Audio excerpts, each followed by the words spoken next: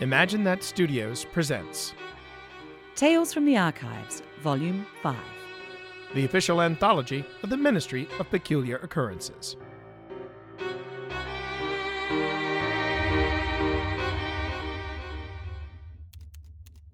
Welly, Yes, Eliza. this lost archive, it is quite heavy. Rather dense from the looks of it. Not unusual. Some of these cases tell quite the epic But tale. they aren't marked with a silver fern. What? See, this case file is sealed with a silver fern. The silver fern. Eliza, this is quite the find. Actually, I have been searching for this missing dossier for years. There were a few vague references made to this mission in some of Director Murphy's other Araha cases. Murphy? My mentor? This was one of her earlier investigations. And finding this is akin to discovering the location of the lost Ark of the Covenant. Well done, Eliza. So, why is this file marked with silver foil? If memory serves, this is an ongoing mission, still active as of today. An active operation in New Zealand? Yes, in Oamaru. Oamaru? What possibly could be happening peculiar in Oamaru? According to Director Murphy's passing references, quite a bit.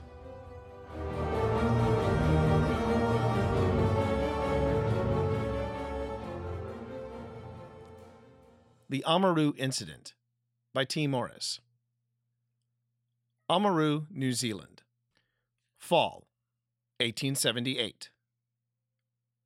The wind coming off the harbor carried the chill of Antarctica itself, or so Agent Araha Murphy thought, as a gust cut through the various layers she wore. She may as well have been as naked as the day she were born. Steeling herself with a deep breath, Araha pressed onward from where she stood, a modest port that could have been mistaken for Wellington or even Auckland in its ballyhoo. Once off the pier and stepping into the prosperous mining town, the similarities came to a rather abrupt halt. Where the aforementioned cities, one the center of government and the other the hub of commerce, stretched for miles into the horizon, Oamaru was more than contained within a comfortable corner of emerald green in the southern island of New Zealand. From where she stood, she could practically give herself an entire tour of this little hamlet, enjoying the benefits of gold mining. The industry was booming, gainfully employing both the Maori and white folk, although the more unpleasant work involving more laborious, more dangerous tasks were reserved for the former. Modern machines were attempting to alleviate the indigenous people of New Zealand from this back-breaking work, but even science experienced limitations, and so the white men financing these operations relied on the raw strength of these men who were once warriors. Oamaru had not only made itself a name in the global gold market, but in light of that prosperity had also done so with its architecture. Many of the large buildings of Oamaru's town square were composed of a brilliant white rock, a variant of limestone more impressive than its geological cousin, bluestone, resulting in breathtaking buildings and skyscapes that put both Wellington and Auckland to shame. Apart from the odd mining accident, and perhaps a scandal or two involving one of the more impressively built hired help and the lady of the manor, nothing outwardly peculiar ever really happened in this sleepy town. It was an unexpected ether missive from a local contact reaching out to the Wellington office. Apparently, Oamaru was in need of assistance, and Agent Murphy was the only agent available. Considering she had just wrapped up a particularly prickly case in Auckland and was now whisked off from the top of the north to the near bottom of the south, Araha began to wonder if she were, in fact, the only agent, full stop. "Time to earn your bob for Queen, Country, and Empire," Araha muttered to herself as she gathered her bag sitting by her feet. "I say, Murphy!" trumpeted a voice from the throng of travelers both leaving and entering the travel center behind her. "Yes, you must be her. The description Director Springs sent me fits you to a title." Using the word impressive to describe the gentleman approaching her would be an insult, both to the word impressive and to the man described. His white-tailored suit was so sharp that Araha was concerned her eyes would bleed the longer she stared at him. His ensemble was topped off by a wonderful pith helmet and dark leather boots that reached up to the man's kneecaps. He looked as if he were ready to go on a safari or a deep exploration of the bush. His pearl-colored mustache ended in thin, wide curls, while the salt and pepper hair reaching from his chin came to a fine point. His eyes seemed to dance with electricity, expectation, and perhaps a hint of mischief. "Pleasure to meet you," he projected with what could only be described as all the authority of the empire behind him. He thrust his hand out in a greeting. "Darling!" What did he call her? I beg your pardon? "Ian Darling," he stated. "I'm the local representative here in Amaru." His hand extended an inch further. Araha blinked. She felt the heat tingle in her cheeks as she whispered, "I must have misread it in the case file." A lie, but Araha knew how to sell a lie. She smiled brightly, taking the offered greeting. "Araha Murphy." Darling's eyebrows raised slightly, his volume also dropping in order to preserve the sensitive nature of their profession. "Junior agent, or—" "No, I've been full status for a time now, coming on 3 years. "Fantastic!" he proclaimed. "So nice to see the ministry reaching across the cultural divide. It only makes the empire stronger, yes?" The smile Araha conjured she knew would be soft and unassuming, but inside she could hear her inner warrior screaming. The ministry was indeed one of the few government agencies that made an effort to incorporate Maori into vital and essential operations, as opposed to mere support staff, such as custodial or kitchen staff. It was not necessarily a voluntary measure, but one as mandated by a strong Maori presence in New Zealand's parliament. Ether-based communications did tend to slow down this process, but on occasion, the matter of staffing the ministry branches in New Zealand being one of those, Parliament back home would tend to take their time on implementing and enforcing new mandates. This cross-cultural movement would mean something if it were less of an idea encouraged from Pomeland. "So, Mr. Darling," Araha said, "you called in assistance?"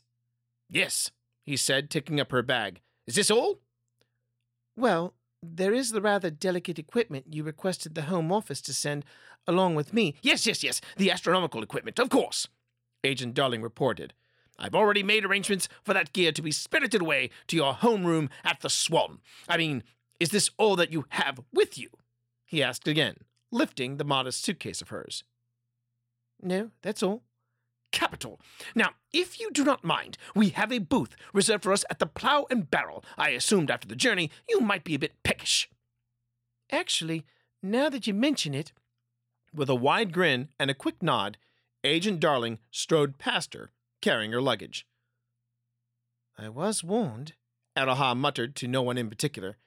"Guess I'll be having a late lunch then." Hansoms and modified horseless carriages trundled on by as Araha followed the impeccably dressed elder agent to the modest pub just across the street from them. She glanced up at the sign for the Plough and Barrel. Catching the brisk southerly wind, the sign barely moved. Its lettering and artwork popped against the dark planks of wood. She looked down the length of the white rock building, and then at the polished handle before her. At the very least, she would enjoy a slower pace to that of Wellington. Sometimes, cases in the smaller towns tended to be 1 day of hard investigation, followed by 3 of peace and quiet. Perhaps this would be such a case. It had been a while since she enjoyed such a ministry-sanctioned getaway. Inside, she felt all eyes on her. In her initial sweep of the pub, there was not a single Maori in sight. Not even working in the kitchen, just visible behind the bar. This establishment, it struck her, was quite posh. Upscale. Perhaps too upscale for the likes of her. What exactly was Ian Darling on about? "Come along, Araha!" Darling, leaning out from a booth from across the room, called out. She suddenly felt very aware of her tan skin and the kahu huru rustling softly against her suit. Swallowing back her fear and the growing resentment towards Agent Darling, Araha began the long walk to their booth. "Excuse me, miss," the woman said as she rose from her table. She was part of a party of 5, all of them dressed in high ruffs, spotless taffetas, and fine lace decorating their afternoon fashion. "We were wondering about the—" And with a gloved finger, she circled her chin. "My tattoo. Yes, I am correct to assume it is tribal." "It is, miss, yes," Araha replied. Something inside the pit of her stomach began to cramp, especially at the strange look in the woman's eyes. "And what exactly is it called?" Araha took in another deep breath. "It is called the Moko Ka'awe." The woman knotted her brow. "The Moko Ka'awe." Araha glanced over to the table where the rest of the assembled women sat. They all watched her intently, not with scorn or revulsion, but with genuine interest. One of the younger women was sounding it out phonetically, writing it down on a small notepad. "Fascinating. I also assume this has a story behind it." "And it is mine, miss," she stated. This fascination with her she intended to cease now. "Please, respect my privacy on this matter." The woman nodded. "But of course. Thank you, my dear." She then returned to her table, and the women resumed their talk. Araha was expecting the discussion to be something about the savages or some such colonialist nonsense. But Araha noted their talk was about knitting, in particular about the inferior quality of yarn from a shop just 2 blocks from the pub. Araha continued to the back table, where Darling was waving cheerily to her. She proceeded through the pub, coming around the high-backed bench to find a third waiting upon her patiently. "Good evening, Miss Murphy," the stranger offered cheerily. "The journey from Wellington to your liking?" "Well enough," Araha said. "Crosswinds were a bit much, but it is to be expected in this corner of the world. Mr. Mayor, actually. Conrad Bollings, at your service."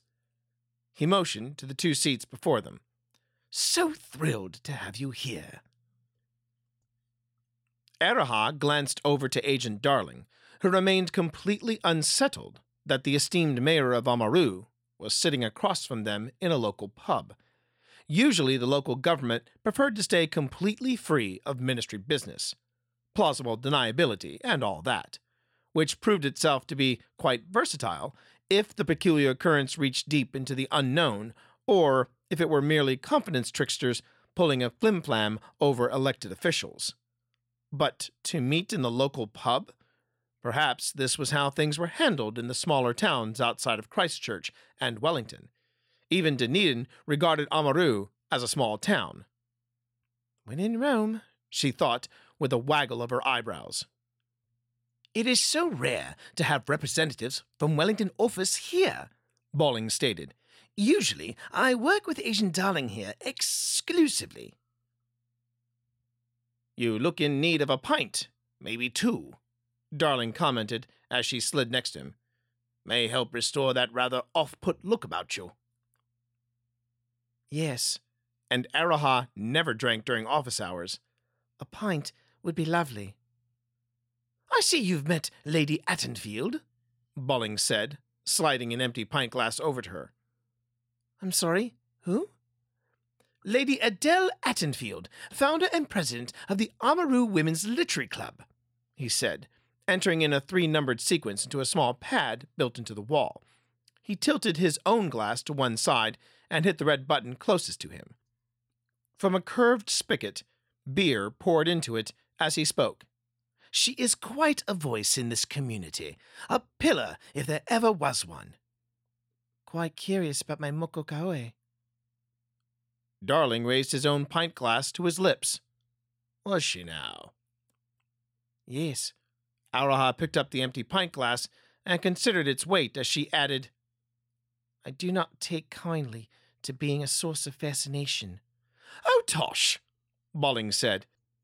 Her interest was not only keen, but genuine. May I? And he motioned to the glass in her hand.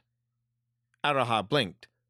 Was the mayor of Amaru offering to pull a pint for her? Well, you strike me as a cider sort of lady, yes? Ballings returned his attention to the keypad. The plate displayed a series of 3-number sequences on one side, while the other offered what she could assume came from the tap. Lager, stout, wine, scotch, rum. A variety of favorites. Araha watched as the mayor of Amaru, upon entering a code and pressing a red button, filled her glass with a lovely golden cider. So, she began, graciously accepting the offered glass. What exactly brings the ministry's attention to Omaru? Yes, Darling said with a wry smile. What exactly? I must admit, when Darling here told me you were en route from Wellington, I had to ask why, as it seems to be such a little thing.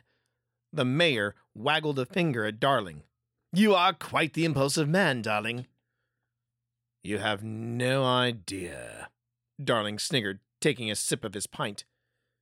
Araha glanced at her fellow agent, trying to read his intent, but Darling was keeping his eyes locked on Ballings. The subject of Darling's unwavering attention, for his own part, was quite oblivious, as he waved a dismissive hand. I'm sure it is just an optical illusion, something to do with the weather. After all, it has been unseasonably warm. I'm sure it's just a trick of the mind and Mother Nature. Try me, Maya, Araha urged, leaning forward a bit. Papatuanuku can be many things, but she is not a trickster. Balling shrugged, took a sip of his beer, and then said, The Southern Cross is not where it's supposed to be. The Southern Cross is not where it is supposed to be. It is not so low in the horizon as one should see it, he began. And it is upside down, Darling added with a wry smile, his gaze still boring into the mayor, having swapped places with the Phoenix. Araha nearly choked on her cider. Your constellations are swapping places in Ranganui's realm?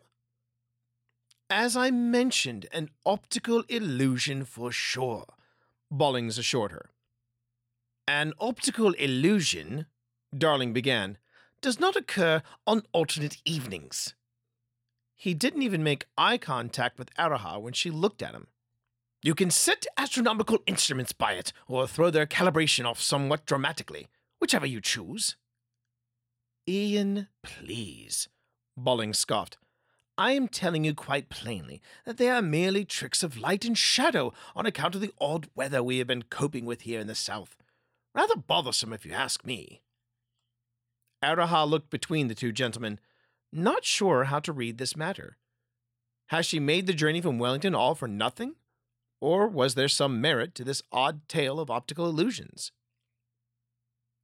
You mentioned these optical illusions are happening on a regular basis, she asked. Like clockwork, Darling replied, not taking his eyes from the inside of his beer. Should be such an incident happening tonight. Tonight? I believe 9 o'clock. Rather punctual, this optical illusion. Well, if you two insist on stargazing tonight, Balling said before polishing off his own pint, then you should know that the meteorologictron is predicting that the temperatures will dip low tonight. Bundle up. He extended his hand to Araha and shook it firmly. Miss Murphy, regardless of this folly, I do hope you enjoy your stay. Amaru will offer you skies that would dare to look at the edge of the universe. At least you will have that. Thank you, Maya, Araha returned. She watched the portly fellow take his time leaving the pub, stopping to converse with the aforementioned Lady Attenfield, along with many other patrons of the pub. Regardless if those carried with them the air of privilege, or if they were local workers having a grand time out in their Sunday best, Bollings did not know a stranger among them. They were his townfolk, his people, his charge. Araha smiled. A rather affable— Normally, I do not interrupt others in mid-thought, and I know I appear to be making it a habit with you, Darling spoke, both quickly and rather curtly. But not a word until he is out of sight. Her blood was now beginning to boil a bit. Particular was the word used by the Wellington office to describe Agent Ian Darling, that particularity having shortened his tenure in the Wellington office and placing him here in one of the more quiet corners of Aotearoa. Araha's brow remained in a slight knot as she sipped quietly on her cider, watching with her fellow ministry agent the mayor continue to stop at random tables before exiting the pub. Right then, Darling said, setting his pint glass down. This was the first time since her taking a seat in the pub that Darling actually looked at her. Miss Murphy, your thoughts? She shook her head. My thoughts? What are you on about, mate? Your thoughts on Bollings, on Oamaru's well-to-dos. And he cast a quick glance to Lady Attenfield. And on this rather odd phenomenon we face here. Darling, instead of ignoring her, as he had since taking her seat, now hung on her every word. Araha's mind remained blank for a moment. What was her Oamaru contact looking for? A keen observation made over a round at the local pub? She was still in need of a good shower after her flight. Well, let me see. And she took a swig of her cider. Hopefully it would help. Mayor Bollings comes across as a rather delightful man. Quite affable, perhaps one of the more polite gentlemen I have ever had the pleasure of meeting. Yes, Darling said, pulling his beer closer. Polite. To a fault, one would say. Absolutely. The old plonker is rather charming, especially with his local subjects, isn't he? Araha blinked. What? Miss Murphy, you have not been in this charming little hamlet long enough to know little details, like what an absolute prat Conrad Bollings is, or that the only reason Lady Attenfeld would address you in public, or private for that matter, would be to make sure her dress was pressed and ready for the day, and her boots be polished to the finest of shines. But Bollings led me to believe her interest in me was genuine, Araha said, turning her gaze to the lady, enjoying a good laugh with her table. I think it was, seeing as the real Lady Attenfeld is a racist twat. Araha's head whipped back to Darling, taking offense as to his crass description of the high-born lady, but then she took another moment to consider what he had just said. Did you say the real Lady Attenfeld just now? I did, he whispered. Do keep your voice down. So, if that is not the real Lady Attenfeld, and the mayor is not the real Conrad Bollings, he barked a laugh. Hardly. Then, who are these people? And the moment her question had tumbled across her lips, a strong instinct told her she would instantly regret its answer. Venusians, Darling stated. Oh, dear God in heaven. Araha gripped her glass just a fraction tighter. Venusians. Yes, and Darling finished off his pint before adding, Oamaru is the landing point for a full-scale invasion from the planet Venus. So much for her cider turning around this trip towards a proper investigation. Araha set her pint glass down before her. She needed something stronger.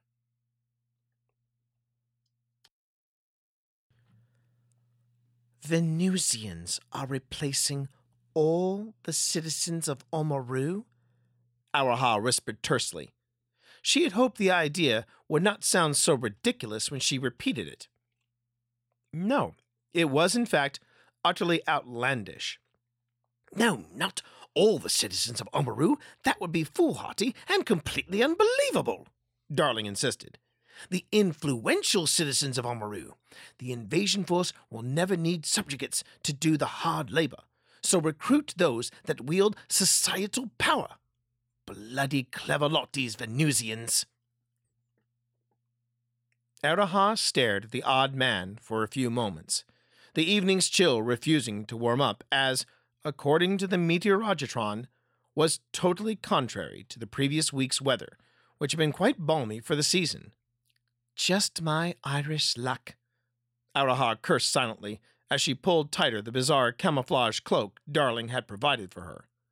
The two of them looked as nothing more than wild bush, which, in the dark, was just fine. Had they tried this cover in the daylight, they would have stood out, as Darling's camouflage was a bright green foliage. Against the barren rock and dirt of Oamaru, the disguise would not have been so effective. The only device that gave Araha more pause than their odd disguise was the even odder converted rifle mounted between them. At a glance, the weapon looked like an experimental she had heard tell of coming from the workshop of American Clankerton that could harness the power of lightning. She could tell by how Darling hefted it that the bulky rifle must have weighed a few stone. The bell at the end of the barrel, if she recalled from what the R&D engineers once told her about this model, would release a charge that could easily take out a brick wall, provided the charge was effective and powerful. However, there was no sound of power building, no glow from the internal batteries, nor anything ominous coming from its many transformers. There was a soft hum coming from the rifle, though. Hopefully, that did not warrant concern. Hopefully.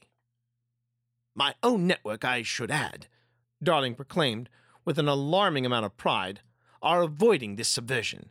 Admittedly, Deputy Dangerfield does not care for the amount of ginger in the tonic I have prepared, but he still manages to force it down in the mornings. Araha furrowed her brow, searching her memory for an Agent Dangerfield, but not one sprung to mind. Had the Oamaru office opened recruitment? I'm sorry, who is Deputy Roscoe Dangerfield? Stalwart lad, good value. I deputized him several months ago when I discovered— Excuse me.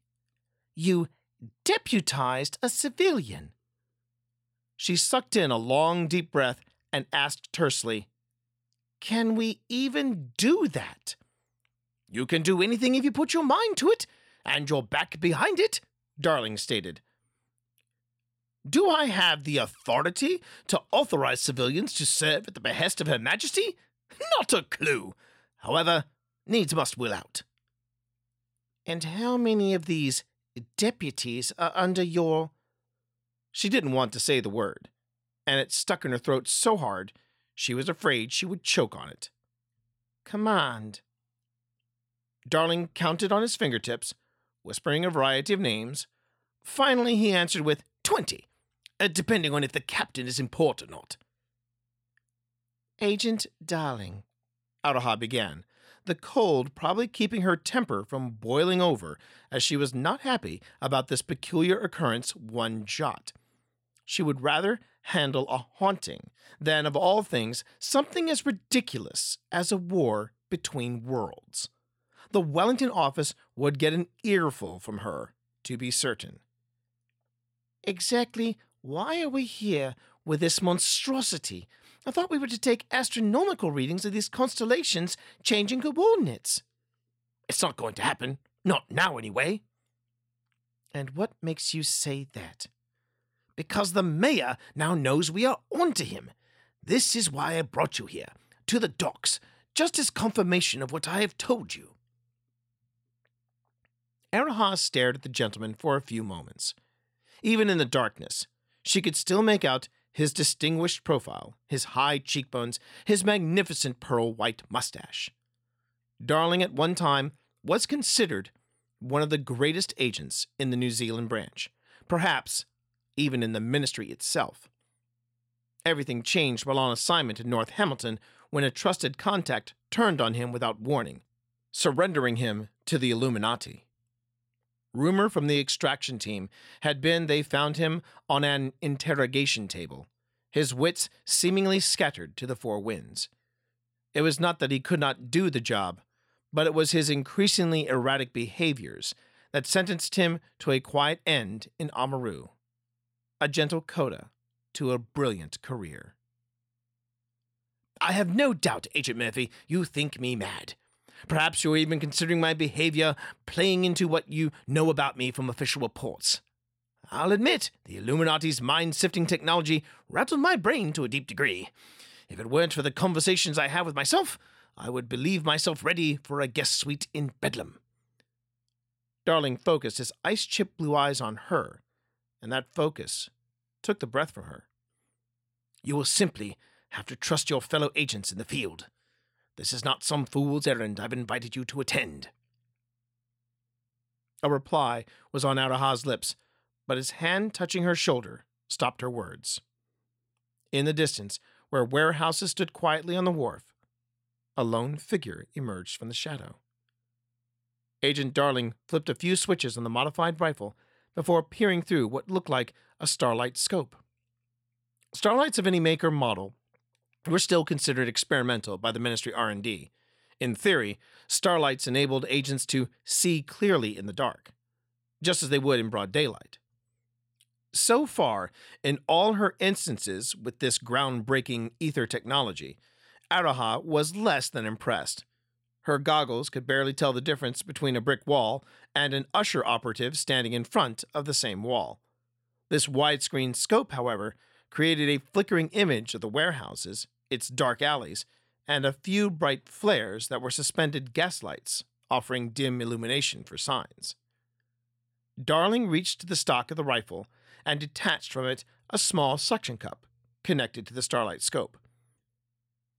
He placed the cup against his ear and adjusted a few knobs on the device. Go on, he whispered, motioning with a free hand to the suction cup on the other side. Araha reluctantly followed suit, detaching the cup and placing it against her own ear. She stole a sideways glance at the scope, then immediately turned her attention back to it. Rendered quite clearly was a gray figure of a slender man emerging from the center warehouse.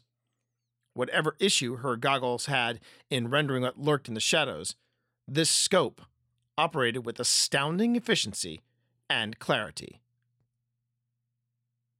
Conrad? The voice crackled in Araha's ear. Conrad, are you there? The figure asked into the dark. What have I said to you about keeping your voice low? Came the mayor's response. Another figure, short and portly, stepped into the scope's field of sight. There was no mistaking the silhouette. It was the mayor of Amaru, Conrad Ballings. We must have a care. Things have become complicated.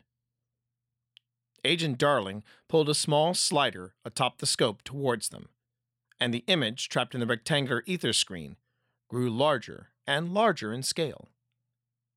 Araha could now see the stranger slowly shake his head. Their voices were clear, but only certain features were visible. Balling's rimmed spectacles were popping out against his pale head. A mole on the cheek of the stranger was also seen. Brass buttons on their waistcoats winked on catching nearby gaslight. Complications? We are far too invested at this present stage. Operations must proceed as we had planned. Yes, well, while we always have a plan and contingencies in case something fails, circumstances demand a spot of improvisation. Ballings pointed up towards the west, where the Southern Cross could usually be found at this time of year. If we wait, we lose our present window. My host seems to be nurturing an emotion in reaction to the arrival of this Araha Murphy. I believe the humans call it hope. A rather curious sensation, I must admit. This Ministry of Peculiar Occurrences, I believe, are a threat to our endeavor. We cannot take them for granted, so I have given the order to bring in the first wave of ground troops. The stranger barked a dry laugh. Have you lost your mind? Threat or no, we are already taxing our power supplies as it is. If we overload this primitive technology of this world with what you propose, we may need to rebuild our modest infrastructure here. We cannot afford any sort of delay. General, do you not see that we must act now? Once this final link is established, there will be no stopping us. Our forces will easily overrun the small town. Then we can commandeer other posts, claim this remote country, then begin work on defeating the British Empire from within. You speak with certainty, High Council, but you are not necessarily trained in the ways of military strategy. Araha wished she could see the expression on the mayor's face. Whomever this general was, he seemed to be taking a challenger's stance to his own. Did you call this meeting to discuss options, or are you calling this meeting out of a common courtesy? This mission falls under my command, General, regardless of the military's presence. Ballings turned to the general, standing as still as a statue. Even in the silence, Araha's skin prickled. I have given orders to proceed to Phase 3. The 1st Battalion will be arriving within the next 2 hours. The general shook his head. Amaru may indeed see traffic and activity that rivals this place my host knows as Los Angeles, but concealing several battalions of our soldiers will not be easy. You do forget. We have established our headquarters within a unique building.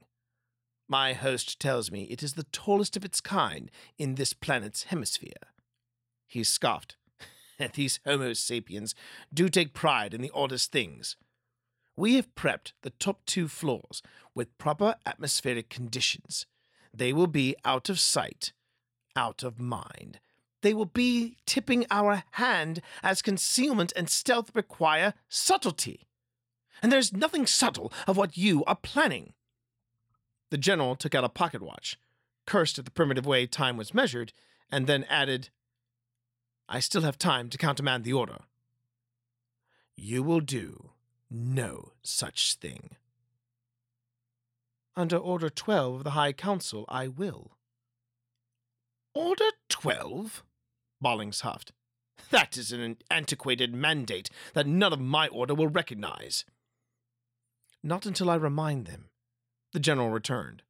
Considering the distance we have traveled, I thought it best to plan for something like this. An over-ambitious High Council member overreaching their standing, sending in countrymen and kinsmen as sacrificial ktiva for slaughter. I made myself familiar with the orders of the Oracle, mandates that will not be questioned. Seems you have thought of everything, General. Ballings nodded and extended a hand to him. Then, for the success of our mission, I acquiesce. The general took his hand. Long live the Empire. Quite. That's why this pains me so. Ballings' other arm barely registered in the starlight scope on account of how fast he moved. Araha heard a dull thump, which was immediately followed by a slow, deep rattling, the sound someone would make in taking a final breath. The only difference in this instance, the breath continued longer than humanly possible. As the general's gasp grew louder, his suit quivered in an odd fashion. First, Araha thought it was the way he was reacting to whatever Ballings had driven into his arm. Then it looked as if the suit was suddenly too big for his body. The general went silent just before collapsing at the feet of Ballings. The sound of bones clattering against one another was unmistakable. Araha brought her cuff up to her mouth to stifle a gasp, or perhaps scream, hard to say what she wanted to do in that moment. A hand touched her shoulder, and she looked over to Agent Darling, who seemed to calm her with her gaze. Balling's voice returned her attention to the aetherscope. You will not see this glorious conquest come to fruition, but your sacrifice will not be in vain, General Katoff. Your attempts to pull your temporary command over my operation will be. Once he disappeared from the screen, Agent Darling turned the device off and replaced the listening cup back to its rest. He immediately flipped the support stand up into the barrel, powered down the other devices soldered along the barrel and stock, and slid backwards, away from their overlook point. Araha followed suit. Her mind was simply racing, as was her heartbeat. Her superiors at the Wellington office all stood by the opinion that Darling was a right nutter, his mind scrambled by an encounter with the Illuminati. Now do you believe me? Darling asked her as he assisted her to her feet. We're being, Araha stuttered. Even as peculiar occurrences go, this one was a bit much to accept. Ghosts? Trite, but a nuisance to be sure. Creatures of unknown and incomprehensible origins? Rather nasty, but nothing she couldn't handle. Mad scientists and secret societies? A clear and present danger. But this? Invaders? From another planet? Indeed. Watch the skies. Savages from the stars. Death from above. I have my theories about our twin planet, but when I stumbled on this nefarious plot, I called headquarters straight away. We have to get Home Office on the line. We have to organize a strike team. If I recall, Director Spring was organizing a regiment of shock troops trained for just this sort of thing. Darling shook his head as he loaded the rifle into the back of the Hummingbird, or at least what Araha believed to be an electric transport, as this appeared to be cobbled together by all manner of objects, and pulled himself up into the driver's seat. No time. You heard, Ballings. Something is scheduled to happen tonight. Araha had not even settled into her seat when she felt herself thrown back into it. Her grip tightened on a handle over her head, and Darling took a sharp turn in the road without fear or concern. We need the Venusians to tip their hands, and we need to better understand what we are dealing with. Let them come. We will tend to them. Oh, we will we? So what exactly is our plan, then? The Hummingbird skidded to a halt. Darling flipped a few switches on its dashboard, plunging them into a thick, oppressive darkness. It was the kind of darkness that terrified Araha as a child, as if it would suffocate her. Her mind was still trying to process everything she had seen along with what Darling had revealed to her. Invaders from Venus. Could that even be possible? A skepticism was attempting to claw through this bramble of facts and conjecture presented to her. But it was all for nothing. Her rational discipline could not explain away what she had seen with her own eyes. Then Araha looked to Darling. Why did we stop? We're waiting for Ballings to turn left. Excuse me? And then her eyes turned forward to an intersection ahead of them. Another autocar, this one chugging with the signature sound of a combustion engine, approached the circle, followed the pattern, and took the route that Darling had predicted. How did you... Ballings described their headquarters as the tallest of its kind in this planet's hemisphere, which could only mean they have a base of operations at the Meeks Grain Elevator.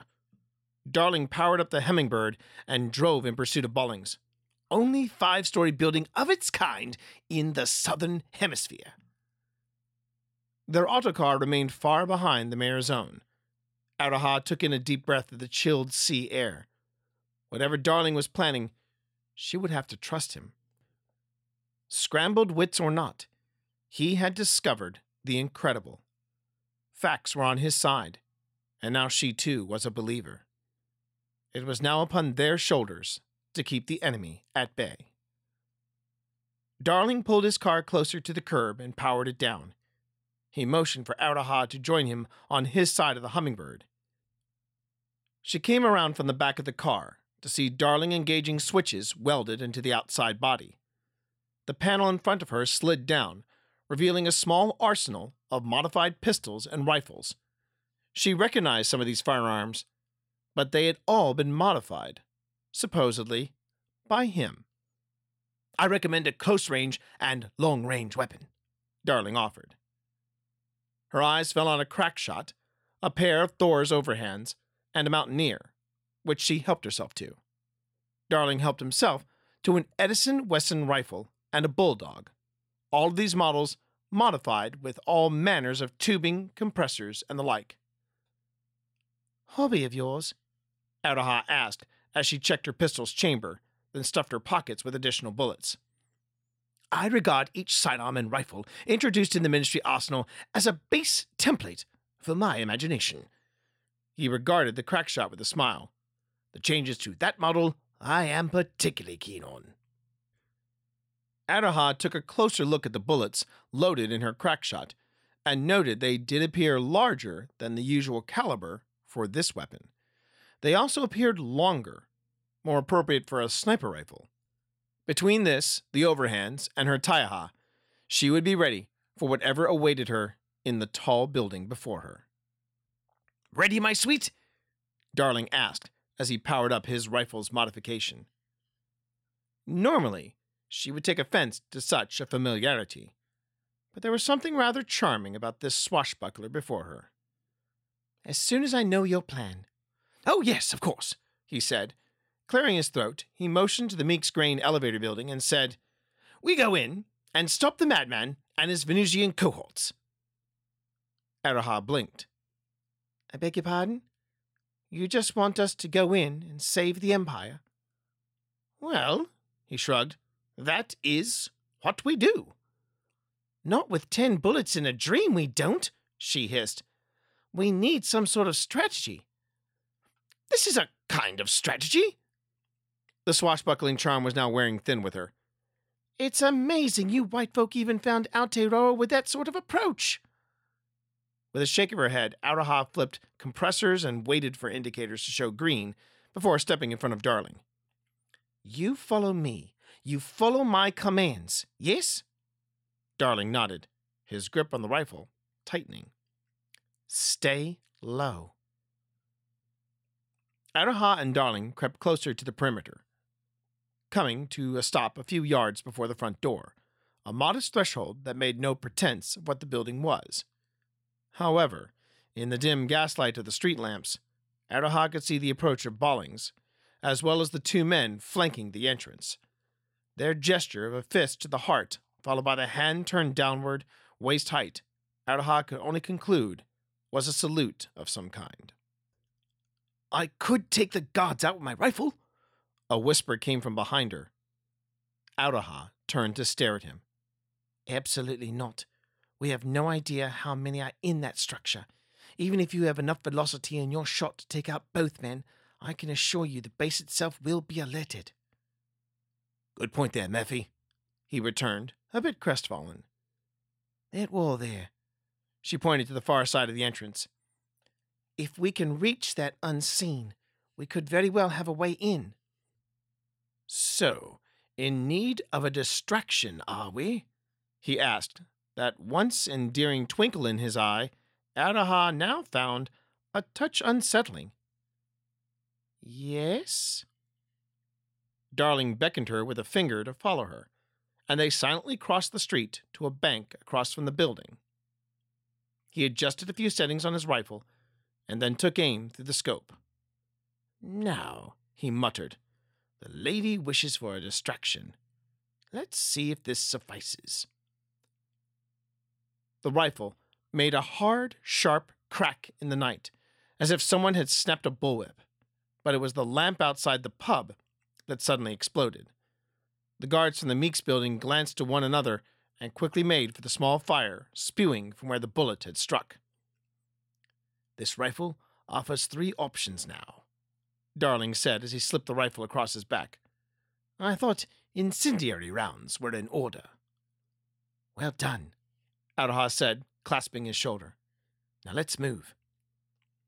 Both of them sprinted across the street, and the wall appeared to grow larger the closer she drew to it. Araha glanced at the Mountaineer in her hand. The indicators were green, but it was balanced for 1. Just keep running for the wall after firing, Darling huffed. And trust me, Araha pointed the mountaineer up to the third floor row of windows, armed the grappling hook with a flip of the switch, and when the gun hissed sharply, Araha fired. The cable continued to unwind until she heard a distant strike of metal into stone. "Retract," Darling said. "But we're not—" "Do it, girl." Araha's thumb activated the hydraulic winch inside the gun, and she felt herself being yanked forwards towards the oncoming wall. She then felt hands round her waist, and Darling jumped, taking her with him. Their feet struck the wall, and then again, and then again. Darling was angling them in such a manner that she expected the cable to break or for the gun to fail, but instead they were running up along the wall. She could see the edge of the wall coming closer, and that was when Darling's grip tightened on her. They cleared the barrier and now swung into darkness. Darling's thumb slipped between Araha's and the mountaineer's controls, and he turned the grappling hook's motors on reverse. The rope began to slacken, but not for long, as they began something of a controlled fall into this dim yard behind the Meeks building. To be continued.